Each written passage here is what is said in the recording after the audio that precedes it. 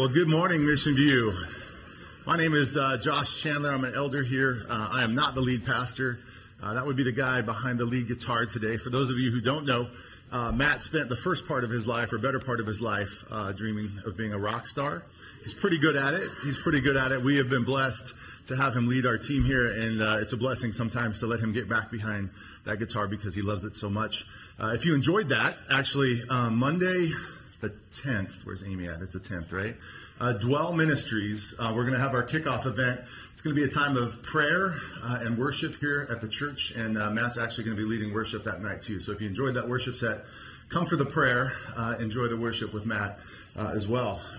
As you guys know, we have been going through the book of Mark for the better part of about 10 months now.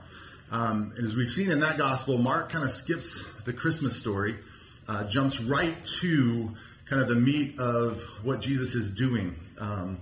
The first event in the gospel is his baptism with John the Baptist. We hear this audible voice from heaven that says, "You are my beloved Son. With you I am well pleased." And from there, Mark kind of goes into revealing who Jesus is to us, not by what he says, by what he does. In all of these events, the miracles after miracles, healing after healing, exorcism after exorcism, they're revealing who Jesus is by what he's doing. And all of the witnesses that see this, they have varied events, right? You've got the people of Galilee who are seeing this man perform miracles, do things they've never seen before, say things they've never heard before, and they're trying to figure out who is this man. And they're following him, wanting to get more of this wisdom, wanting to see more of these miracles. And then you have the religious leaders whose position at that time was being threatened by this man who was doing these miraculous things. And so their response was to call him a heretic, to be afraid and to start to protect themselves from them. And then you have the disciples who we're going to be looking at today. I'm calling them kind of naive understudies this morning. They had this front row seat to who Jesus is, who God is, but they're really having a hard time reconciling who this man is, who they've correctly identified as the Messiah, but they're having a hard time reconciling what they're seeing with what they were expecting. And so a few weeks ago, we reached a really nice pivot point in the gospel where we moved from kind of Jesus's public ministry into a time when he's really going to be pouring into these disciples. That was in chapter 8, verse 29, when Jesus asks the disciples, "Who do you say that I am?" And you may remember Peter kind of gets to the head of the class, and he gets the answer right, then falls back a little bit from there. We're going to kind of get into that a little bit more again today. But today, Jesus is going to be spending time with the disciples, and he's going to be dealing with the idea of greatness. What does it mean truly to be great? And so we're going to be looking at our text this morning, Mark 9. We're going to be verses 30 through 41. So as you're turning there, I always encourage you to bring your Bibles. I prefer the ones that have pages you can flip, but I realize we all use these electronic ones now. It's a little easier to find the books. Mark 9. But I do want to give you a quick heads up for those of you crazy note takers, and you know who you are, the ones that are trying to guess the fill-ins in the notes and the points. I'm looking at a few of you. I'll get to the points, I promise. They're going to be at the back half of the sermon. So don't get distracted. Stay with me in the first. We're going to dig into some of the word a little bit, and then we're going to get to the 3 points, all right? So just be patient. And let's pray before we dive in this morning.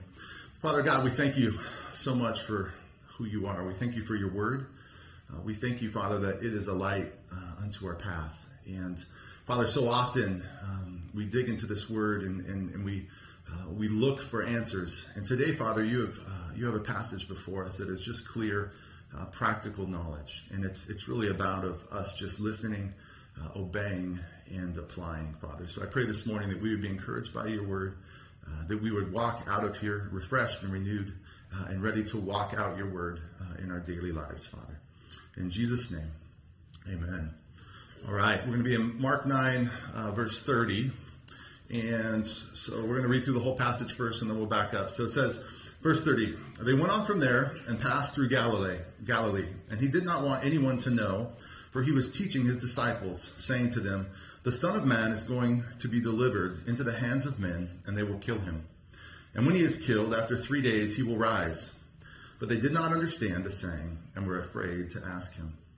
And they came to Capernaum. And when he was in the house, he asked them, what were you discussing on the way?" But they kept silent, for on the way they had argued with one another about who was the greatest. And he sat down and called the 12, and he said to them, "If anyone would be first, he must be last of all and servant of all." And he took a child, put him in the midst of them, and taking him in his arms, he said to them, "Whoever receives one such child in my name receives me, and whoever receives me receives not me, but him who sent me." And John said to him, "Teacher, we saw someone casting out demons in your name, and we tried to stop him, because he was not following us." But Jesus said, "Do not stop him, for no one who does a mighty work in my name will be able to soon afterward to speak evil of me. For the one who is not against us is for us. For truly I say to you, whoever gives a cup of water to drink because you belong to Christ will by no means lose his reward." God's word for us today. Jumping right into verse 30, it says, they went on from there and passed through Galilee, did not want anyone to know, for he was teaching his disciples. So to date, Jesus' ministry of about 2 years has been very public in and amongst the people of Galilee, working miracles, as I said, teaching. And really over these next 6 months, Jesus is going to be withdrawing from that public ministry and making his way to Jerusalem, ultimately to be crucified. And during this next 6 months, he's going to be focusing a lot on his disciples and teaching them. And it's really why we've called this portion of the book of Mark GPS. It's really a great set of just practical directions on life, things that we can incorporate into our daily walk that draw us closer to Jesus, help us to accomplish what Jesus wants us to here on earth. And it says, so he was teaching them. Verse 31, what was he teaching them? Saying, "The Son of Man is going to be delivered into the hands of men, and they will kill him. And when he is killed, after 3 days, he will rise." But they did not understand the saying, and were afraid to ask him. Now, this story might sound familiar to you. There's actually 3 times in the book of Mark where Jesus predicts his coming death. In all 3 cases, we see the disciples kind of with this really wrong response or a response of really not understanding what Jesus is talking about. And then Jesus uses that opportunity as a teaching lesson. And so we saw that first one. I read it earlier in chapter 8, verse 31. Matt taught on that a couple of days ago, a couple of weeks ago. Feels like a few days ago. A couple of weeks ago. And that's the one where Peter hears this news of Jesus' death and then rebukes him. And we remember what Jesus did in that case, called him Satan, get behind me, gave him a good practical lesson. So we've got a second occurrence here in chapter 9, which we're going to dig into today. And then in a few weeks, Matt will hit the third one in chapter 10. And that chapter 10 is really a great pivot point in the book, where we then move from that teaching into really Jesus' crucifixion and his journey to the cross. So wanted to throw that up there, give you some context. You know, there's an old Chinese proverb that says, "The man who asks a question is a fool for a minute, but the man who does not ask a question is a fool for life." And unfortunately, our disciples here in this case are kind of falling into that second group. And wanted to look into, you know, why is it that they're so baffled? Maybe you've been in that situation before. Maybe it's a work meeting. You're sitting with 11 of your colleagues and your bosses talking about something really important that directly relates to something that you're working on or some success, or maybe it's in school, and you find yourself in that moment knowing that you're not clearly understanding what's going on, but you don't want to ask a question. Maybe it's fear of getting a question wrong, asking that stupid question, having your peers laugh at you, making a bad front in front of your boss. I don't know, but the disciples are kind of in that place.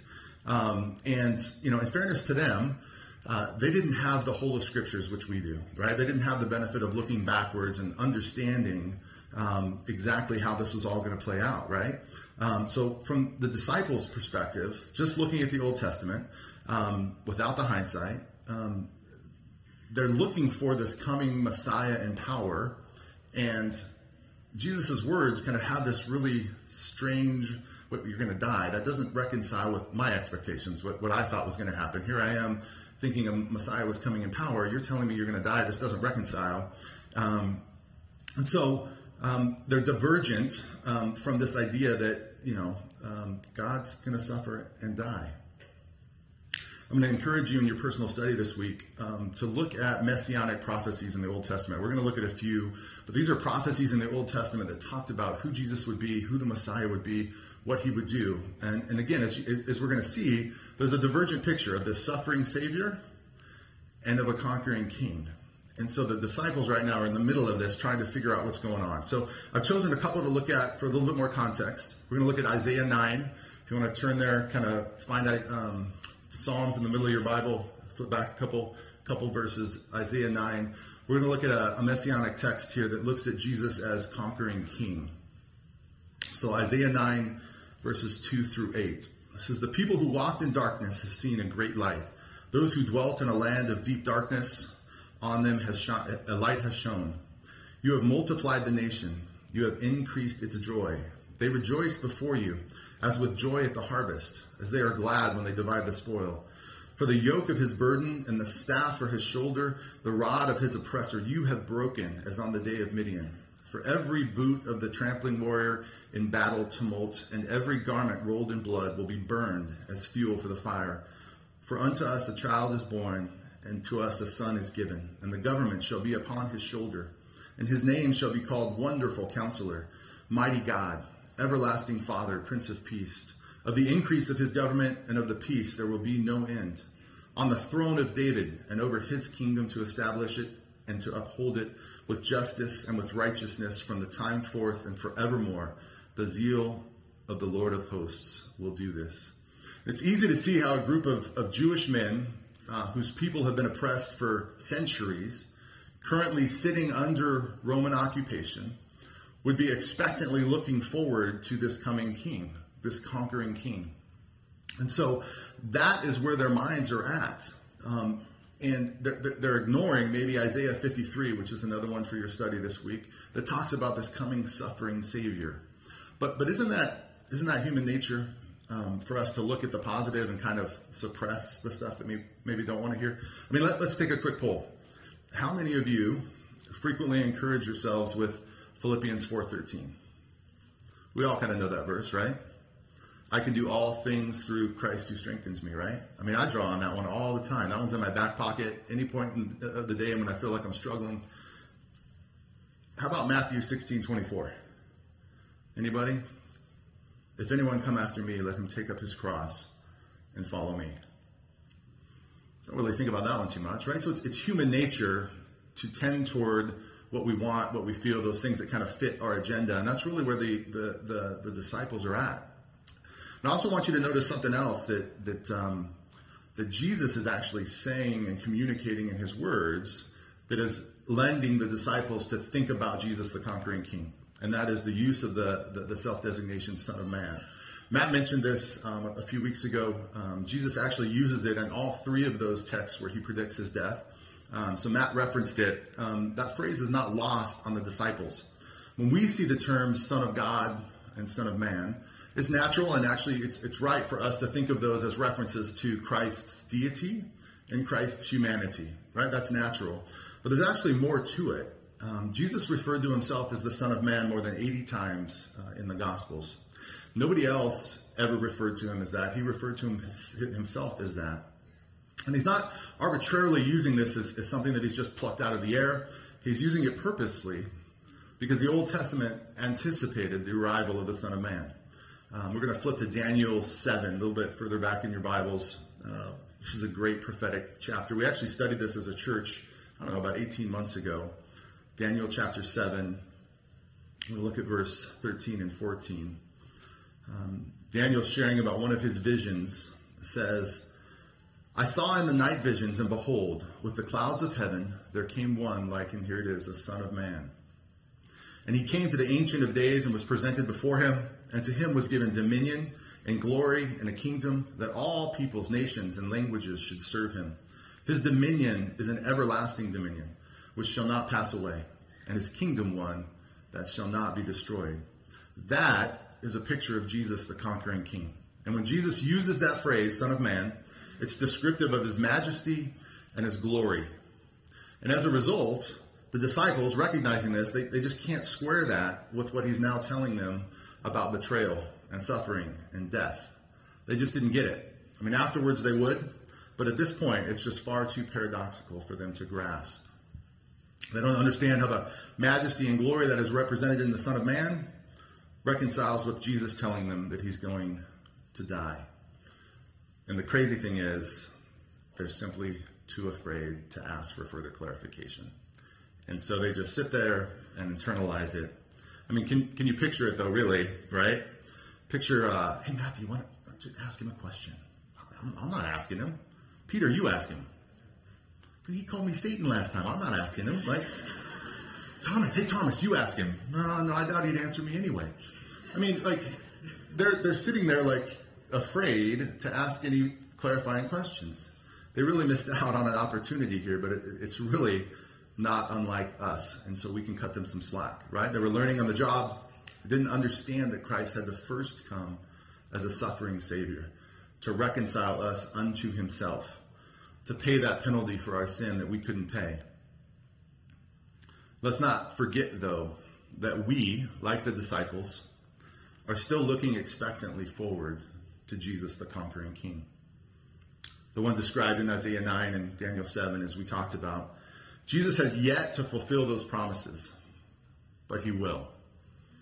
Jesus has promised he is coming again, and when he comes again, he will be the conquering King, coming in power. Every knee will bow, every tongue will confess that he is Lord. That day is coming, amen? All right. So now that we understand the disciples' headspace a bit, let's take a look at this question of greatness that comes up, and that begins in verse 33. It says, they came to Capernaum, and when he was in the house, I want you to notice the definite article there, kind of denotes that we as the reader should know what house they're talking about. Doesn't really clarify, but if you look back in verse 1, Peter's house was actually in Capernaum. We know that they had spent time at Peter's house, so possible, likely that they're at Peter's house. Doesn't really say, don't want to infer, but kind of fun to think about. Maybe at Peter's house, we know they're in a house in an intimate setting, and he looks at his disciples and he asks them, what were you discussing on the way? But they kept silent, for on the way they had argued with one another about who was the greatest. So just to set this straight, Jesus tells them, again, I'm going to die. Their response is, hey, there's this kingdom coming. Which one of us do you think is going to be the greatest? Human nature. They're busy holding on to that idea of conquering king. They're busy debating. The ESV here translates the word discussing. The King James actually used the words disputed. The idea here is that there's a good, healthy debate here. And if you think back to the last couple of weeks, is there anything that you can think about that might have been spurring this discussion amongst the disciples? Right, so Peter, James, and John, what did they get to do? They got to go up on a mountain and effectively see God in all of his glory, the transfiguration, right? So here's three guys, right? You ever been in that situation where the boss chooses you or chooses somebody else to do something cool? So Peter, James, and John, they're coming down. They're feeling pretty good about themselves, right? Doesn't say, again, I'm speculating, a little sanctified imagination. But I'm picturing walking them down the road. It says they're going from, through Galilee. They're making their way back to Jerusalem. They're walking on these dirt roads. Jesus, as the rabbi, would usually be kind of up in front. So picture maybe 2 or 3 wide and kind of going back. And then there's some disciples kind of back in the back going, hey, I think I'm going to be the greatest. They're just missing it. They're just really missing it. And then, right, the other thing that's probably puffing them up a bit is what happened after the transfiguration. Came down the hill. They found the other 9 disciples doing what? Failing at an exorcism. So I'm picturing Peter, James, and John going, hey, we just got the transfiguration. You guys couldn't even get that exorcism done. We're pretty great. Just human nature. And so here Jesus is. Now, it's funny. Why does Jesus ask the question? I mean, maybe he heard him walking down the road, but why does Jesus ask the question? It's not like he didn't know, right? He knows our hearts. He knows everything. Why did Jesus ask the question? You ever had a parent ask you a question you knew the answer to, you knew they knew the answer to, and you're just like, oh. I can't tell you how many times we do that with our kids, right? Just happened last night. Who made this meth in the bathtub? I mean, that's kind of what they're feeling at that moment, right?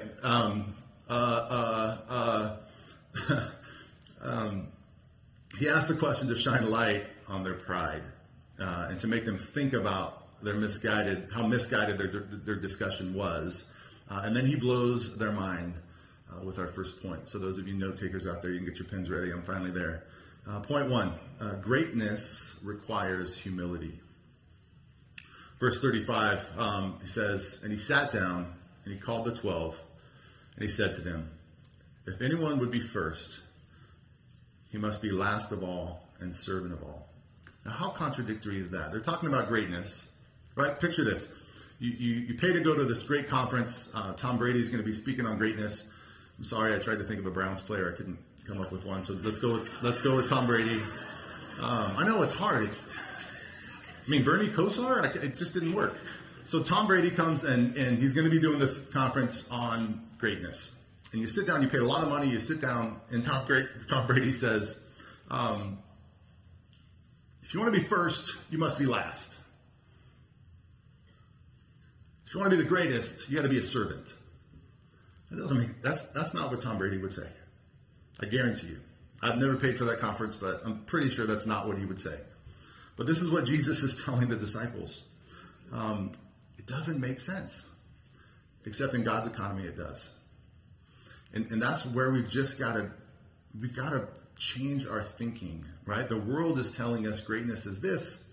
God right here is telling us, no, greatness is this.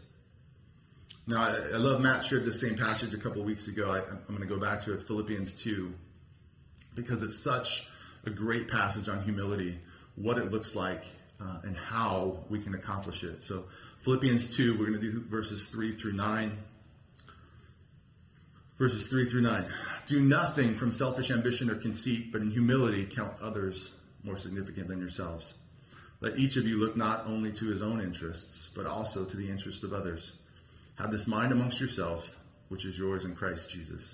It says, do nothing out of selfish ambition. I don't know, Josh. That's a pretty hard ask. Yep, it sure is. But he doesn't leave us hanging, right? He says something great. Look at verse 5. Paul tells us that this mind is already ours. How? In Christ. Not in the flesh, not in our pride, not in what we can do, but in Christ Jesus. And isn't that what the Christian life is all about? God accomplishing in us that which we could never accomplish ourselves. Not by our own might or our own strength, but by the gift of the Holy Spirit that he gives us at that moment we are moved from Adam into Christ. And that work of sanctification begins. And then he goes a step further. Right? Not only do you have this in Christ, but I'm going to tell you why you should be humble.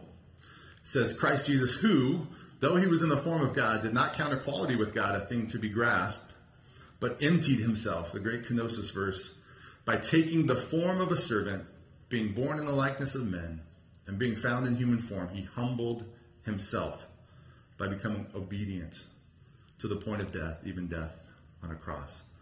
So Paul gives us the ultimate example of humility here. If Christ could humble himself, step out of heaven, become a man, the creator of the universe, becoming one of his created, and doing so with the knowledge that his creation was going to reject him, put him on a cross and kill him. If Christ could take that huge step, surely I can look at somebody else and look at them as more significant than myself.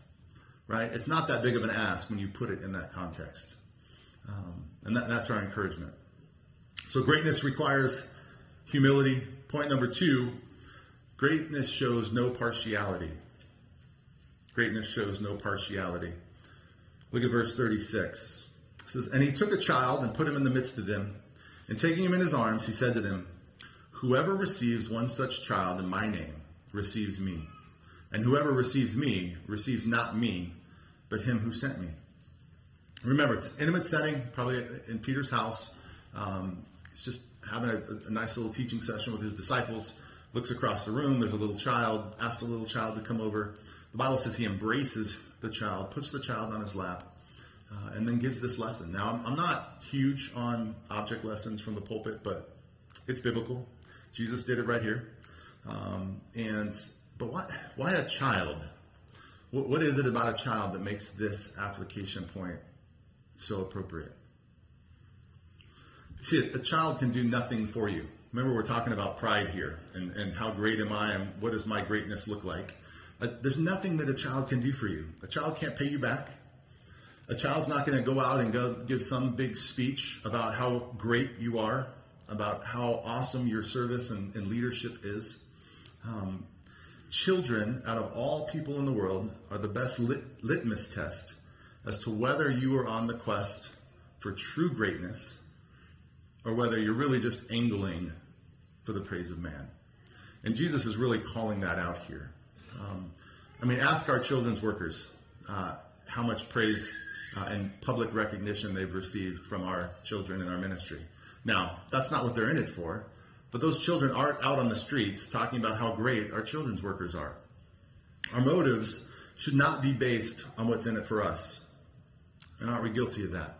What's in it for me? We invite that neighbor over for dinner because he owns a boat. Right? We go to lunch with that coworker because of what they can do for our personal career development. Once again, Jesus moves us beyond the physical and takes us to the heart level. What are our motives? It's not about the outside. It's about the heart. Are we doing it out of love and obedience to Christ? Or are we after some personal benefit? And as Christians, we need to be viewing our lives through this lens.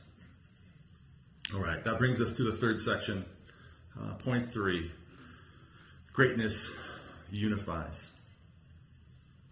Verse 38. John said to them, "Teacher, we saw someone casting out demons in your name, and we tried to stop him because he was not following us." But Jesus said, "Do not stop him, for no one who does a mighty work in my name will be able to soon afterwards to speak evil of me. For the one who is not against us is for us. For truly I say to you, whoever gives you a cup of water to drink because you belong to Christ will by no means lose his reward." Man, these poor disciples, they just keep getting it wrong. Like one thing after another. Here's John finally stepping out saying, "I got one. I'm gonna get it. Watch this, guys. Hey, Jesus." Man, it's like one step forward, 2 steps back. Just reminds us that even if the best of men are men at best. And John he is ready to start the first Christian denomination. But how many of you in reading verse 38, I know I did, immediately found yourselves like, well, yeah, what's that guy think he's doing? He's not one of us. Who's this guy casting out demons? I know I did. It's human nature. But God help the church that someday we might wise up to the fact that we are all serving the same Lord. May God help us to identify the true enemy. And it's not the church down the street. We should be working with them for the cause of Christ. The church is so often busy competing and fighting with each other that we're really not doing much to damage the enemy, are we? God help us. May the Church of Jesus Christ really get together and learn to love one another, learn to get along with one another. There's so much more that we can accomplish together. When I first came to Mission View, the fact that we prayed for other ministries was just so odd to me. And it wasn't that the church background I came out of was blatantly saying, hey, we're the only ones that have it together. But that's effectively what the culture was. Let me let you in on a little secret. God is way bigger than any one church, than any one congregation. So much bigger than any one denomination. To have the arrogance to believe that, we are the only ones that have this together. Us four, no more, close the door. That is just dangerous. And it's counterproductive to the gospel. Being protective is one thing, right? We want to make sure that doctrine is sound, that the word of God is being preached and taught. But being restrictive is just unacceptable. I pray that we will continue as a church to be one that multiplies the impact of the gospel by striving for unity with other believers. And I know as a church that is our goal. That's why we work with so many of these mission partners and around the world. Together, think about what we do in Guatemala, for example. Putting the best team that we could of people from this room together, we could do some cool stuff in Guatemala. But we could nowhere near accomplish what we did by partnering with World Help, who's partnering with an organization in Guatemala to really make an impact. And that can be done right here in our local community too, right? Power in numbers, it takes a village. So the tragedy of all of this, of course, is that we see ourselves here. Pride rears its ugly head all the time. And I'm gonna steal a saying from Matt here when he says, pride blinds us to our own blindness. It's not a matter of if pride will show itself in our lives. It's a matter of when and where. And we need to be aware of that. How many of you have had this thought before?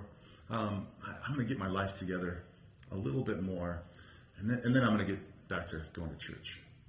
Or I'm going to fix this little thing in my life. I'm going to stop cussing as much. I'm going to maybe treat my neighbors a little bit better, pray a little bit more. I'm going to stop doing that thing, and then I'll be over. Then I'm going to get back into church. That's just pride. All of that is, hey, what am I going to do? I'm going to drive myself to be better, to get closer to God. That is just pride working in our lives. Now, let me steal another Matt one. Did you know that there is absolutely nothing you can do that is going to make God love you any more than he does right now? And did you know that there's absolutely nothing that you have done or will do that will make God love you any less than he does right now? That's a crazy thought. That is just our pride, our desire to be awesome and to pull ourselves up by our own bootstraps, lying to us. In fact, it's actually counterproductive, because did you know that we actually can't become more godly without God?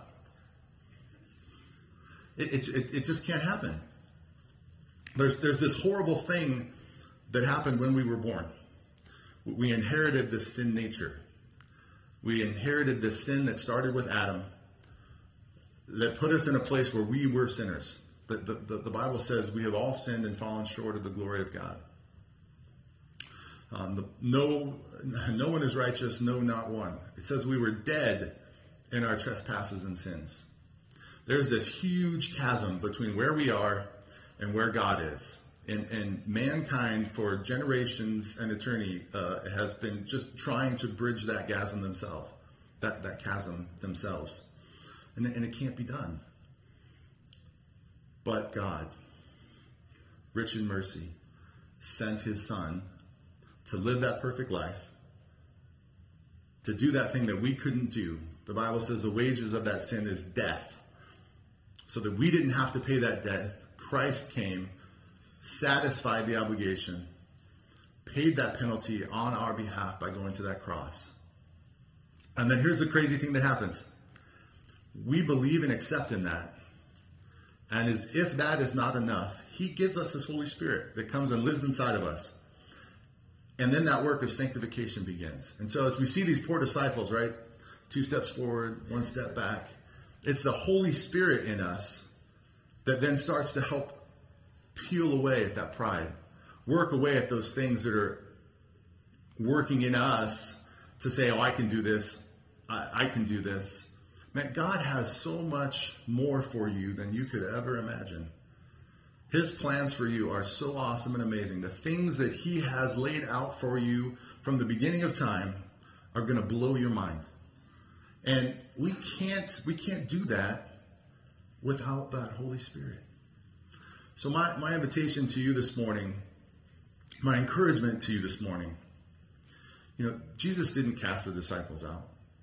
I mean, we're going to keep seeing it for a few more chapters. They just keep getting it wrong. And Jesus didn't cast them out. He was patient. He kept working with them. He didn't quit on them. And ultimately, he uses these men to change the world. And you know what? He wants to do the same with us.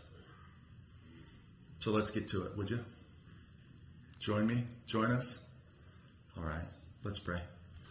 Father God, we thank you so much for your word. We thank you that what we heard today, it's so simple. Father, it's not easy, but it is simple. And Father, we need your Holy Spirit to empower us, to drive us to accomplish these things. And Father, we call on you. We ask that you would fill us with your Spirit, that you would remove those things that are blinding us. Father, that you would reveal where pride is rearing its head in our lives. And Father, remove those things. Enable us with your Holy Spirit, Father. We love you. We want to be about your business and about your work. Father, we pray that you would make that happen in each of our lives as we walk out of here this morning. And it's in your Son's precious name we pray.